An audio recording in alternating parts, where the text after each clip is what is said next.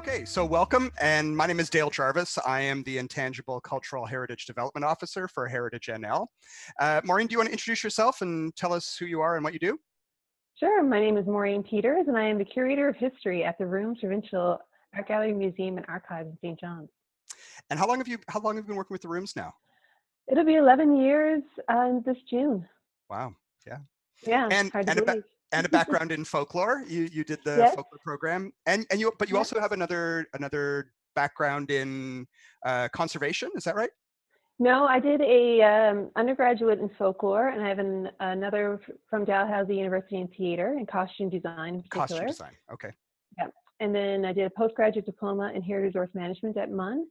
I did a master's in fashion curation and museum studies program in London, England at the University of Arts London, the big, massive university that's over there under the University of Fashion under the college sign. So I was really focusing on historic textiles and historic costumes. And then I came back to Newfoundland to do a PhD in material culture. And I got 2.5 years into that, and I had my first child and got the job at the rooms, and the PhD has been kind of on hold ever since, because then I had another child. So tell us about how this COVID-19 project started at the rooms. Well, as you know, there's been a lot of really interesting things coming up on social media. The big COVID group that used to be the Snowmageddon group that evolved into the COVID group. There's been a lot of material culture and some interesting things coming up on that. And then my brother works at the Liquor Corporation, and they're all hands on deck to create hand sanitizer for all the hospitals, the old age homes, the pharmacies across Newfoundland and Labrador. So they had special bottles made up, and it just seemed to be this kind of material culture being created about COVID and the masks. And then the art gallery, Darren Jewell and Murray Egan, started talking to artists about what they're creating during COVID. And then that came into why don't we start collecting now what people are creating and what government's making, what people are doing to cope with COVID-19. So we went. So the media contacted us about the project, and they want to talk. So we had did an interview with the Evening Telegram, and that kind of sparked this whole rush of emails to me, and this whole project that came up called that I'm just calling kind of collecting COVID. Yeah. We're looking at what people are producing, what people are making, what people are doing, telling the stories about these things. Some of them have really great stories.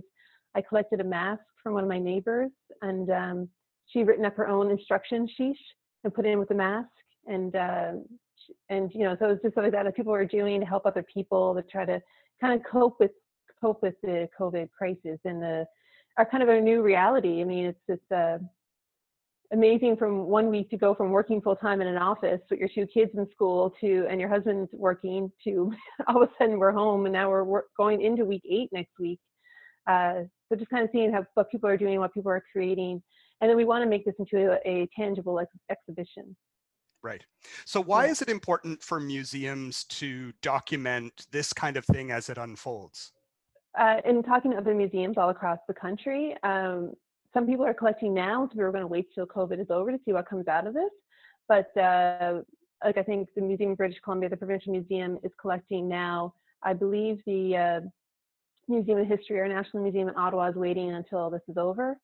But they may change their minds, or that might not be, everybody's kind of in flux.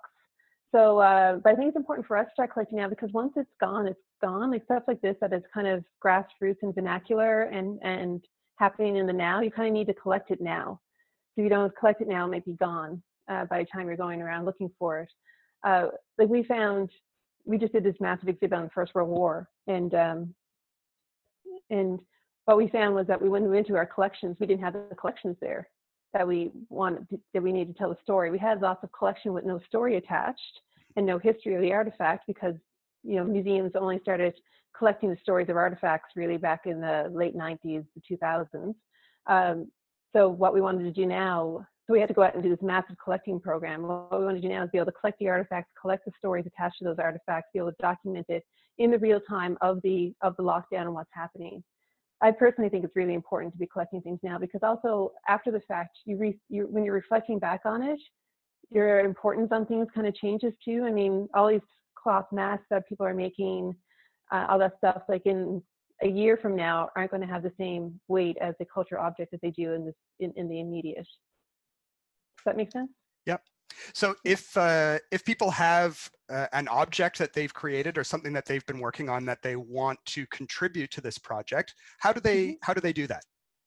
They just contact me. My email address is mpeters@therooms.ca, and I have access to my work email. And I'm logging those all into our system. We have an electronic museum collections management system. So I'm logging all those in and writing down all the histories and attaching all the emails and the stories with it. And then once this is all listed, we'll be collecting the collections manager, Wade Greeley.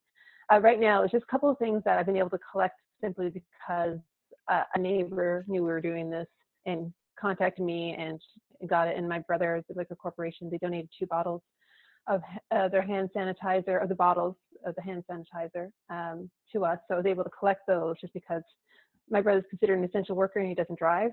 So my outing every day is to drive him to work. Go from my bubble to his bubble to the NLC, and because he can't take public transport, it's too risky right now with COVID.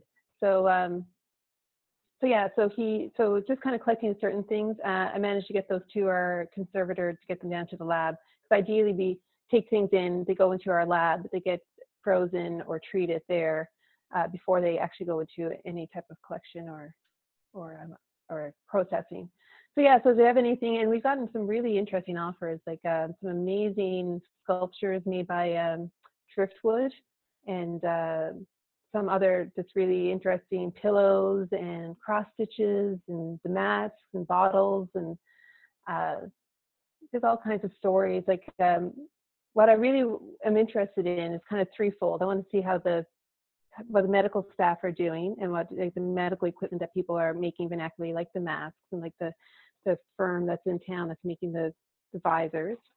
Also looking at what people always wanted to create and never had the chance to, but now that they're home, they're able to do that. Like this man contacted me with his driftwood sculptures, and he said he's something he was always interested in doing, but he finally has the time to walk on the beach every day and collect driftwood, and he's making these beautiful large sculptures. And it's kind of like stuff that people always wanted to try and never had a chance to try. We got another hooked mask that someone hooked for their local restaurant that stayed open. So they hooked their logo on a mash, right? And stuff like that people are just kind of inspired with this whole, the whole lockdown is kind of like what are you creating? What are you doing? And then also we're looking at the history of pandemics in Newfoundland, because this isn't our first. No. Probably won't be our last. So the other aspect of that is that we're looking at the history of pandemics. Somebody contacted me that they have a 1950s, this house is under quarantine sign that was on their door when they had a smallpox outbreak in their household when they were in the 1950s. And they had all kinds of great stories about going to school on the TV. So the lessons were broadcasted over the television. And they would happen to be wealthy enough to own a television at the time, because I was talking to a couple of my aunts who all grew up in Bell Island. And I said, well, did you guys remember the polio? And my aunt was like, oh, yes, we missed 4 months of school. Then when I said, well, did you guys have lessons on the TV? They're like, we were too poor to own the TV. They, one person down the road, you also, look through the window at the one television that the one neighbor had, but they didn't have the TV at home to get the lessons. So I was talking this morning with Bev King at the Wooden Boat Museum, and I think she's on quilt number 6 or something. Yeah. she's been. Yeah, I would love to get a quilt. had been collecting the material and had promised family members quilts, and now is the time for her to do it. And we're seeing all kinds of amazing things online with baking, and there's this explosion of interest in sourdough bread and all that kind of stuff, which as someone who's interested in traditional, whatever that means, traditional craft, we see this resurgence of it at this time, which I think is really fascinating. Well, my daughter had to do an entire digestive system yesterday for her science class, and I'm a big knitter, so I haven't crocheted. When I was growing up here in Newfoundland, I grew up out in Conception Bay South. We did crochet class in grade 3. We had one afternoon a week where we all were taught craft. So somebody got taught knitting, somebody got taught crochet, somebody got taught cooking, anyways, I took up the crochet, and I haven't crocheted since then, but I have one crochet hook for some reason, and me and my daughter crocheted an entire digestive system that behind me. that better be in the exhibit when. I was like, I can't. But it was funny. I said to her, like, she's like, Mom, how do you know how to crochet? I was like, well, I did it in I think it was grade 3 or grade 4, and I remember it was Mrs. Thornhill who taught me, Patricia Thornhill, a member of the parish I grew up in, and it was just like muscle memory. Yeah. Yeah, it was just a total muscle memory. I was like, I have no idea how I remember how to do this. I haven't done this in 20 years, but it was just about 30 years. Dating myself. Just like, it was just a whole muscle memory. And so I crocheted this, helped her crochet, I taught her how to crochet, and I crocheted part of the stomach, she crocheted part of the stomach, and then we did the large and small intestines and all that stuff. And, it was just like, and it's also, I mean, in a way too, that's kind of, it's a craft that I haven't used in a long time. Is one of my daughters. And Diana. And it's also, so it's a craft I haven't used in a long time, but it's also a way to teach her and pass that craft down to her. And these are some of the stories. These are the kinds of stories that we want to collect as well. So I should mention that now when I saw that you were doing this kind of collection work, I thought, oh, well, we can do part of this as well. So Heritage NL is going to be collecting the kind of the more intangible piece of this, the stories, the songs. We had an email this morning from a woman who's written some poetry. So yeah, people can contact you if they have material objects. They can contact me at covid19@heritagenl.ca, and they can submit that stuff to me as well. And it'll all be part either of a collection on the digital archives at Memorial, or part of a future exhibit that you guys are doing as well. Yeah, well, I mean, what I see too, and we need to, me and you have to have some more meetings, but all the physical objects that we are collecting too, we'll take good images of those, and those will also end up on the DAI. So I mean, both of us have worked on the DAI before too, so we both have that ability to kind of write the metadata. So I kind of see it as almost like a partnership too, where we could do an online exhibition and have the content held at the rooms but pulled from the DAI. So yeah, there's lots of opportunities, but I think it's just really interesting to see how Newfoundlanders and Labradorians are reacting to the whole COVID-19. Some of it was with humor. Somebody sent me this really funny face mask that they made with the Corona beer fabric. The cross stitch too. That's the don't lick the cart handle.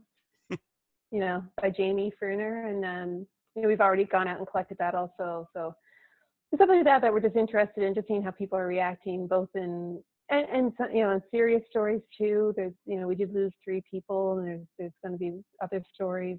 I was going to reach out and try to contact a woman in Chapel Arm who was 94 years old, and she bet COVID, and someone made her a T-shirt. I survived COVID. I'm saying, can we borrow that for the exhibit? I mean, there's lots of different things too that we're interested in. I know me and my friend, we're kind of hoping that Newfoundland does what New Brunswick does, which you're allowed to extend your bubble. So we have a neighbor who's good friends of ours, and we're talking about getting T-shirts made up to say "Bubble Buddies." So when we can combine our bubbles, we'll have our Bubble Buddies T-shirts made and ready to go. If that's the way that the government goes, hopefully we'll find out this afternoon. Yeah. Well, excellent. Okay, well, I'm looking forward to seeing what people submit, and I'm looking forward to future conversations with you about what's going to happen with all this material. So do you just want to give your contact information again, and if people want to get in touch with you about material objects that they have? Yeah, sure. My email, best way to reach me is email. It's mpeters, MPETERS @therooms.ca. And you could find my contact information on our website also. And you can also contact information rooms @therooms.ca. And those always get to me. Those take a little bit longer to get to me, but they all do get to me eventually. That's great. Yeah. Thanks, Maureen. Yeah, thanks, Dale.